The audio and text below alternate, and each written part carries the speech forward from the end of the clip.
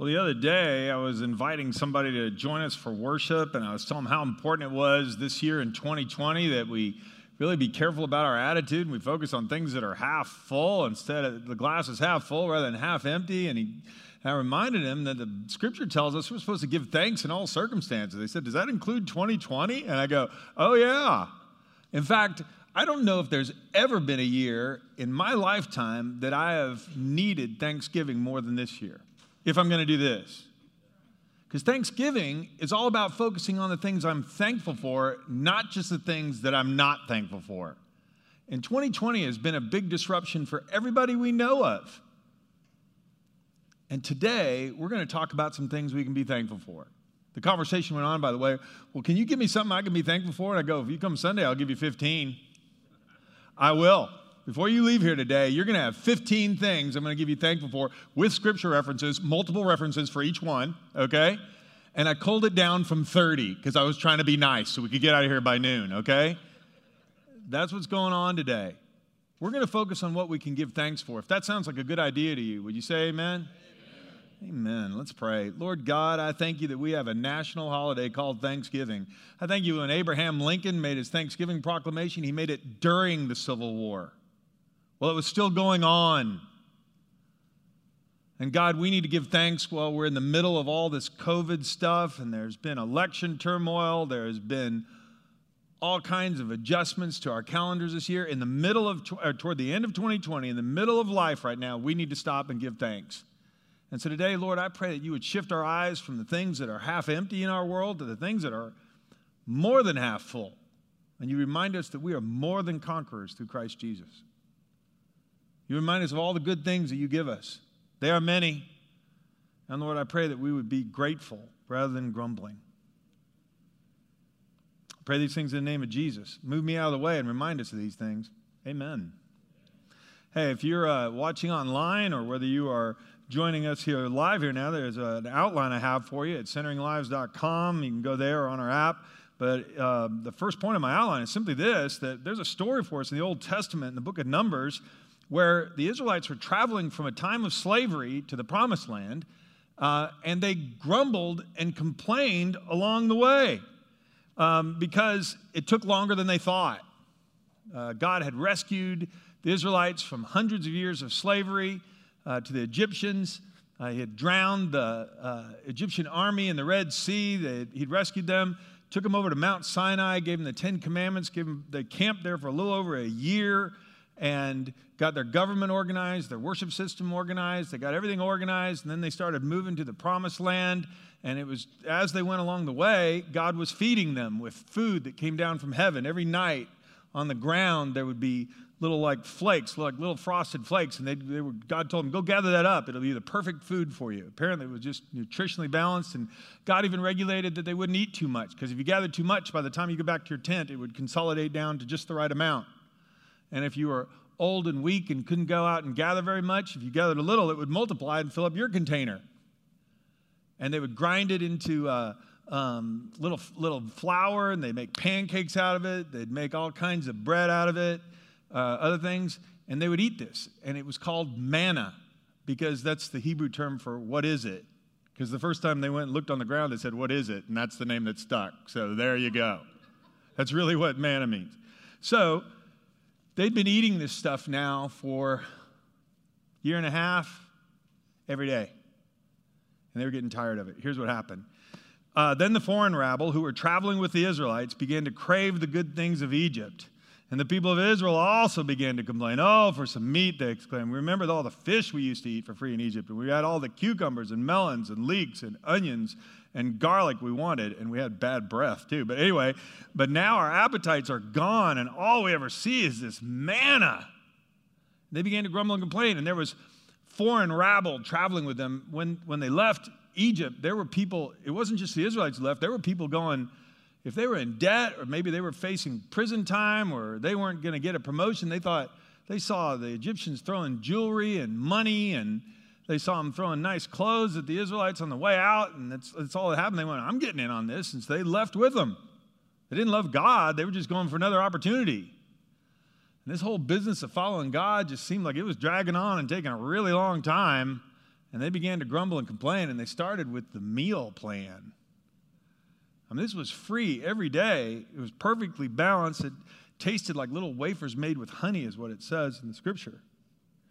Well, the story goes on. Numbers 11, a little more here. Moses heard all the family standing in the doorways of their tents, whining. And the Lord became extremely angry. Moses was also very aggravated. And Moses said to the Lord, "Why are you treating me, your servant, so harshly? Have mercy on me. What did I do to deserve the burden of leading all these people? Did I give birth to them? Did I bring them into the world? Why did you tell me to carry them in my arms like a mother carries a nursing baby?" He goes, in other words, I'm not their mother. Why am I doing this? How can I carry them to the land you swore to give to their ancestors? Where am I supposed to get meat for all these people? They keep on whining to me, say, "Give us meat to eat." I can't carry all these people by myself. The load's far too heavy. If this is how you intend to treat me, just go ahead and kill me. Do me a favor and spare me this misery. The trip was taking longer than they thought. Now, if you're going, man, how could Moses feel that way? Well, I remember when our kids were small, my parents were still alive, we would pack them in the minivan on Thanksgiving, and we'd drive up to Kansas from here, 900 miles. And we have 3 kids in the back in the minivan, and about 200 miles in, "Dad, he's touching me. He's on my side of the seat. Dad, tell him to be quiet. Dad, tell him to quit singing." It's like, and then I'm pulling that, okay, I'm going to come back there, all right? And what happens is that you sit there in the middle of a trip like this going, we're going to Thanksgiving. The food's going to be amazing. You're going to see your cousins. You're going to have lots of fun there. It's not that long of a journey, but it's long. And you know what really makes it horrible is everything you're doing right now. It's not going to change anything. It's just going to make the journey miserable. And that's the first note I have for you there. People who are constantly grumbling and complaining are exhausting. It's exhausting. Better to live in the desert than with a quarrelsome and nagging wife. Proverbs 21:19. My wife loves it when I read that verse. I go, "Baby, it's in the Bible. We just got to read the whole Bible. It's in there." But you can put in there, better live in the desert than with quarrelsome and nagging kids in the back seat. You can put, better to live in the desert than with a quarrelsome and nagging husband, boss, co-worker, neighbor. You see how it works? Put it in there. It works. And it's true. It's exhausting. Not only that, but notice this, the people who constantly grumble and complain are contagious. We have learned all about contagious stuff this year and the importance of wearing a mask when you go out in public. I can wear this mask all I want, and you know what? Grumbling and complaining goes right through this mask. It does. It doesn't filter out one bit of negativity. And you and I can grumble and complain while we're wearing the mask, and it won't make it any easier. Never has. This is why it's so important. This is why we're doing this whole thing, talking about being half full. Scripture tells us, think about things that are right and true and excellent and worthy of praise, not grumble and complain because God really wants you to be a negative, angry person all the time. No. It steals our joy, destroys our witness, makes us feel terrible. Don't be misled. Bad company corrupts good character. 1 Corinthians 15:33. And so here's the life application. It's this. If we want to be half full people, we must not hang around half empty people. Psalm 1. It's just so amazing. Oh, the joys of those who don't follow the advice of the wicked or stand around with sinners or join in with mockers. But they delight in the law of the Lord. They meditate on it day and night. And that's where we're going to get all our promises today that are good, straight from the law of the Lord. We're going to meditate on that. This morning, for instance, man, I got up and I had a devotional time this morning. And I don't know if you were up early when the sun came up this morning, but the clouds were just arranged. It was a painted sky this morning. It was absolutely breathtaking. Beautiful day. And then I turned on my phone. It's a horrible day. It is a horrible day. I mean, there are so many problems with our economy. There's so many problems with our government. There's so many problems with COVID. There are so many problems going on. Problem. Oh. And if you and I spend all our time online, if you and I spend all our time talking to negative people, focusing on the half-empty glass, Well, then we're going to get together with our family and we're going to argue about politics and we're going to argue about COVID and we're going to argue about this and then we'll say, Happy Thanksgiving, amen, get out of here. And that's where we are. That's why we're meeting here today. We worship the King of Kings. And we have hope in any circumstance. And by the way, we're on a journey to the promised land, heaven, and it's taking a while. And Jesus said, in this world, you're going to have many troubles. Be of good cheer. He said, be of good cheer. I've overcome the world. If that's good news to you this Thanksgiving, would you say amen? I got to choose what I think about, and I certainly have to choose who I hang around, because they're going to determine who I think. I got to choose what I watch, where I go online. It's not going to help me. Point B on here, the second point I make today, is because they faced difficulties, they forgot all about the amazing things God had already done for them. They forgot all about them.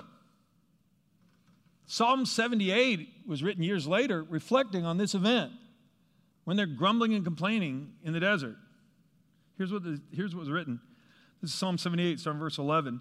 They forgot what God had done. They forgot the great wonders he'd shown them. He divided the Red Sea, led them through, making the water stand up like walls. In the daytime, he led them by a cloud, and by night with a pillar of fire. He split open the rocks in the wilderness to give them water as from a gushing spring. He made streams pour from the rock, making the waters flow down like a river. Yet they kept on sinning against him, rebelling against the Most High in the desert. They stubbornly tested God in their hearts, demanding the foods they craved. They even spoke against God himself, saying, God can't give us food in the wilderness.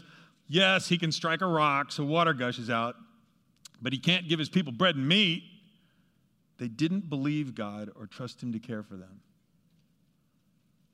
Man, I hope this resonates with you. I mean, what's God done for you? Well, okay, he rescued me from slavery. I don't have to make mud bricks for some guy who beats me with a whip anymore. Okay, he did do that. Yeah, and then he showered me with all kinds of material blessings on our way out. Yeah, and he gives us food every day. Yeah, and he miraculously gave us water. And when the Egyptians were trying to kill us, he did lead us through a trough in the middle of the Red Sea where the water stood up, and when the Egyptians chased us, the water closed in and drowned them all. Well, yeah, he did do that.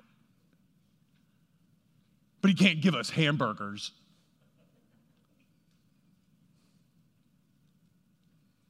Man, you go, what? How'd you get here?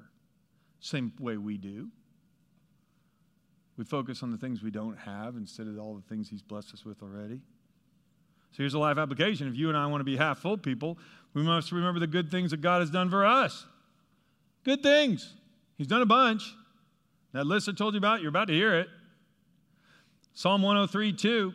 Let all that I am praise the Lord. May I never forget the good things he does for me. In fact, let's read this verse together. Will you read this out loud with me, please? Let all that I am praise the Lord. May I never forget the good things he does for me.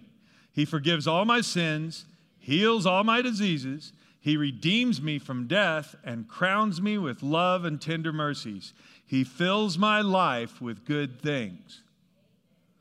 Well, what good things? Well, if you're here in person, it's on the opposite page of your handout. If you're online, you'll see it in the outline there. But I want to give you 15 things that I can be thankful for to God regardless of my circumstances. All 15 of these things are true.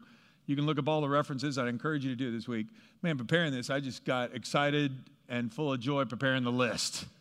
It's amazing. Let me just read them to you. And this is how I can give thanks in all circumstances. Thank you for sending your son, Jesus, to give me forgiveness, abundant life, and a place in your family.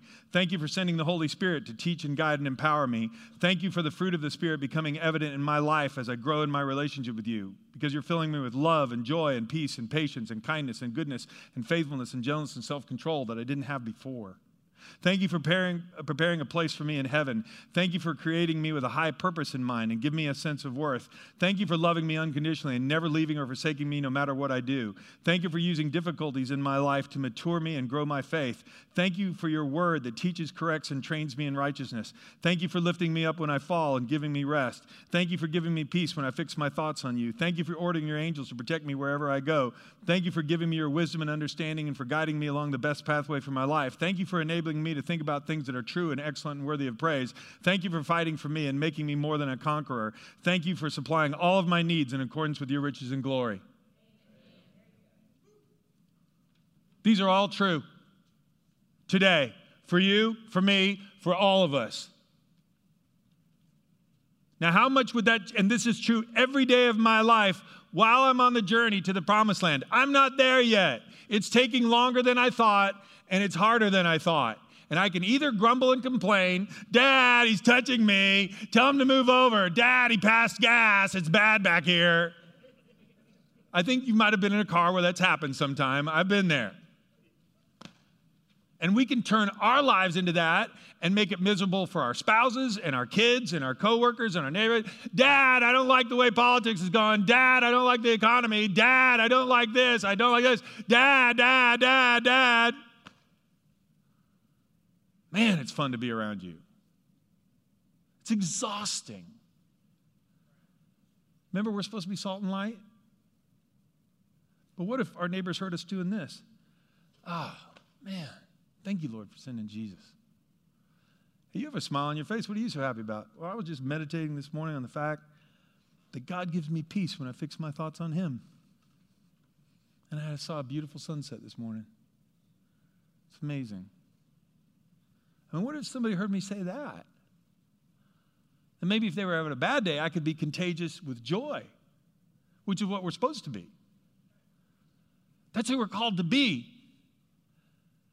That's why the Holy Spirit fills us with love and joy and peace, not anger, negativity, fear, and doubt. If I am balled up in anger, negativity, fear, and doubt, that is not a fruit of the Spirit. That's not. That's not. And I can tell what's in my heart by the words that come out of my mouth. Because Jesus said it's from the overflow of the heart that the mouth speaks. Here's a life application again. If you and I want to be half full people, we got to trust that God is always with us and strong enough to take care of us on the journey through every circumstance. Remember, we read that at the end of Psalm 78. It said they didn't believe God or trust him to care for them. Well, that's what we're saying. Well, God, I don't really trust that you're going to take care of me in 2020. Okay, you did every other year of my life, but not 2020. What? When did God get too weak? I mean, Jesus had to teach his disciples this too. There's this amazing story in the New Testament, in Mark 4. Well, as evening came one day, Jesus said to his disciples, let's cross the other side of the lake, the Sea of Galilee. They took Jesus in the boat, and they started out, leaving crowds behind, although some other boats followed. But soon a fierce storm came up, and high waves were breaking into the boat, and it began to fill with water. Jesus was sleeping at the back of the boat with his head on a cushion. The disciples woke him up, shouting, Teacher, don't you care we're going to drown? When Jesus woke up, he rebuked the wind, and he said to the waves, Silence, be still. Suddenly the wind stopped. There was a great calm. And he asked them, Why are you so afraid? Do you still have no faith? And the disciples were absolutely terrified. Who is this man? They asked each other. Even the wind and the waves obey him. I mean, he was demonstrating this. All this is written down so we can understand who we worship. When did God's arm get too short to reach down to meet our problems? When did his strength evaporate? And when did he all of a sudden lose track of you and me? He didn't. So then why am I spending all my day whining? Because those Israelites, that was the way to go. I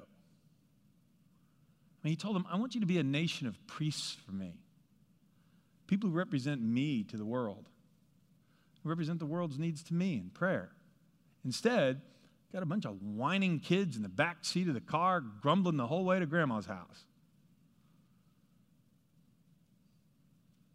I hope you understand these stories are recorded for us. By the way, here's a note. Grumbling and complaining is only giving voice to unbelief. If I grumble and complain, I'm telling you I don't believe. That's what I'm saying. Because if I believe that God will use all things for my good, if I believe that God is guiding my life, if I believe that I'm headed to heaven one day, and in this world I'm going to have trouble, but God will be with me through it,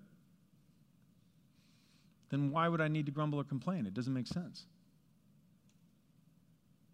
So I shouldn't pray about it? I didn't say that. Sure, we can pray about it, but that's not grumbling and complaining. That's not what the Israelites were doing. They were just grumbling and complaining. Last point I want to make today, God heard the Israelites grumbling, and he disciplined them by giving them what they asked for. Be very careful about that, by the way. We grumble and complain. I mean, my kids, when I did pull the van over, there was wailing and gnashing of teeth. I want to tell you. There were times when we stopped. Okay, you made me come back there. I'm coming back. And you will not be happy. God did that. He heard him. So he told Moses, come here. Go tell the people. Consecrate yourselves in preparation for tomorrow when you're going to eat meat. Moses said, the Lord heard you when you wailed. If only we had meat to eat. We were better off in Egypt. Think of that. We were in slavery. We had no money, no freedom, no hope of ever anything changing. Now we're free. We're free from all our evil taskmasters. We're just only miles from the promised land, but we'd have been better off in Egypt because we had garlic and onions. We had Taco Tuesday. Better off in Egypt. Now the Lord will give you meat. Now he said, now the Lord will give you meat, and you will eat it. And you won't eat it for just 1 day or 2 days or 5 or 10 or 20 days, but you're going to eat it for a whole month until it comes out of your nostrils and you loathe it. Because you have rejected the Lord who is among you, and you have wailed before him. Dad, come back here. I'm coming back. Oh, Dad, do not come back here. That's what's happening.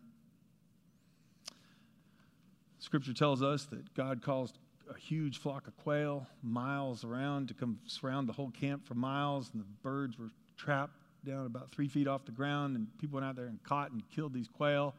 And everybody had a supply for every person. They said it was about 50 bushels. 50 bushels of birds per person. Stacks and heaps of meat. But while the meat was still between their teeth and before it be consumed, the anger of the Lord burned against the people, struck them with a severe plague. And therefore the place was named Kibroth Hattaavah, which means the graves of the people who craved. The graves of the craving ones. Because they were buried there. It's where they buried the people who'd craved other food because God's stuff wasn't good enough for them.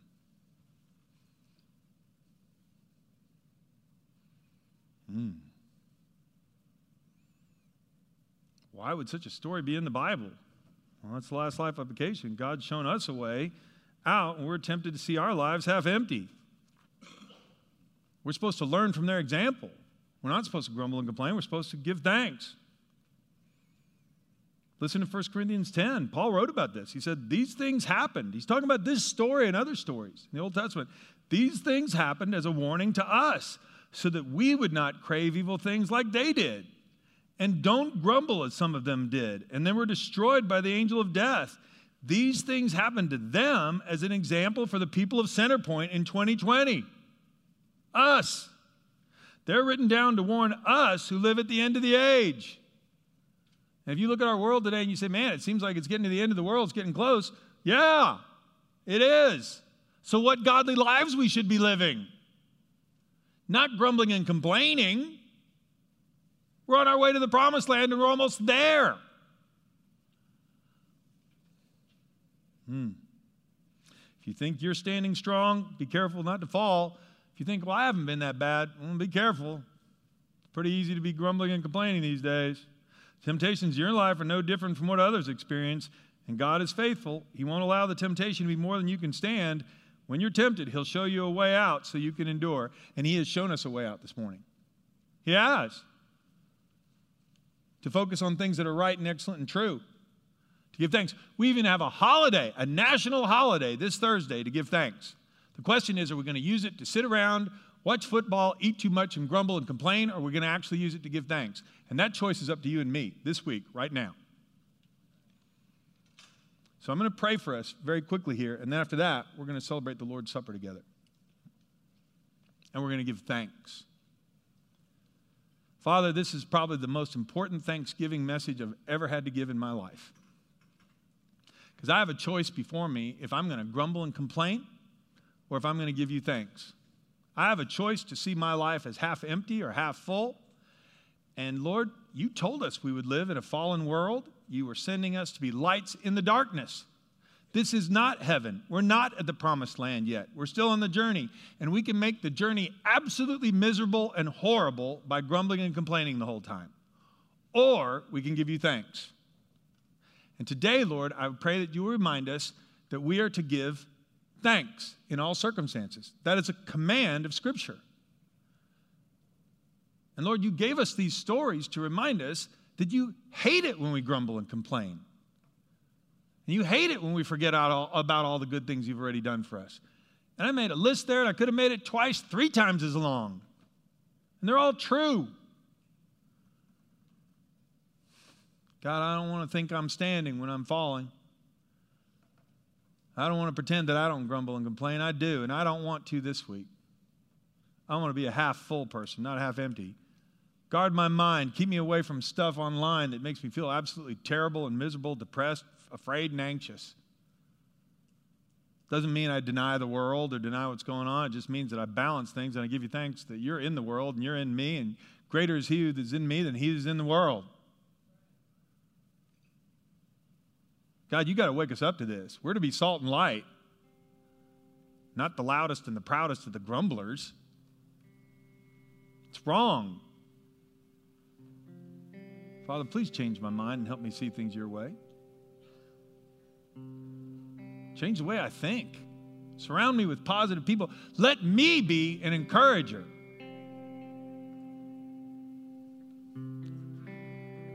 In the name of Christ, we pray these things and give you thanks. Amen.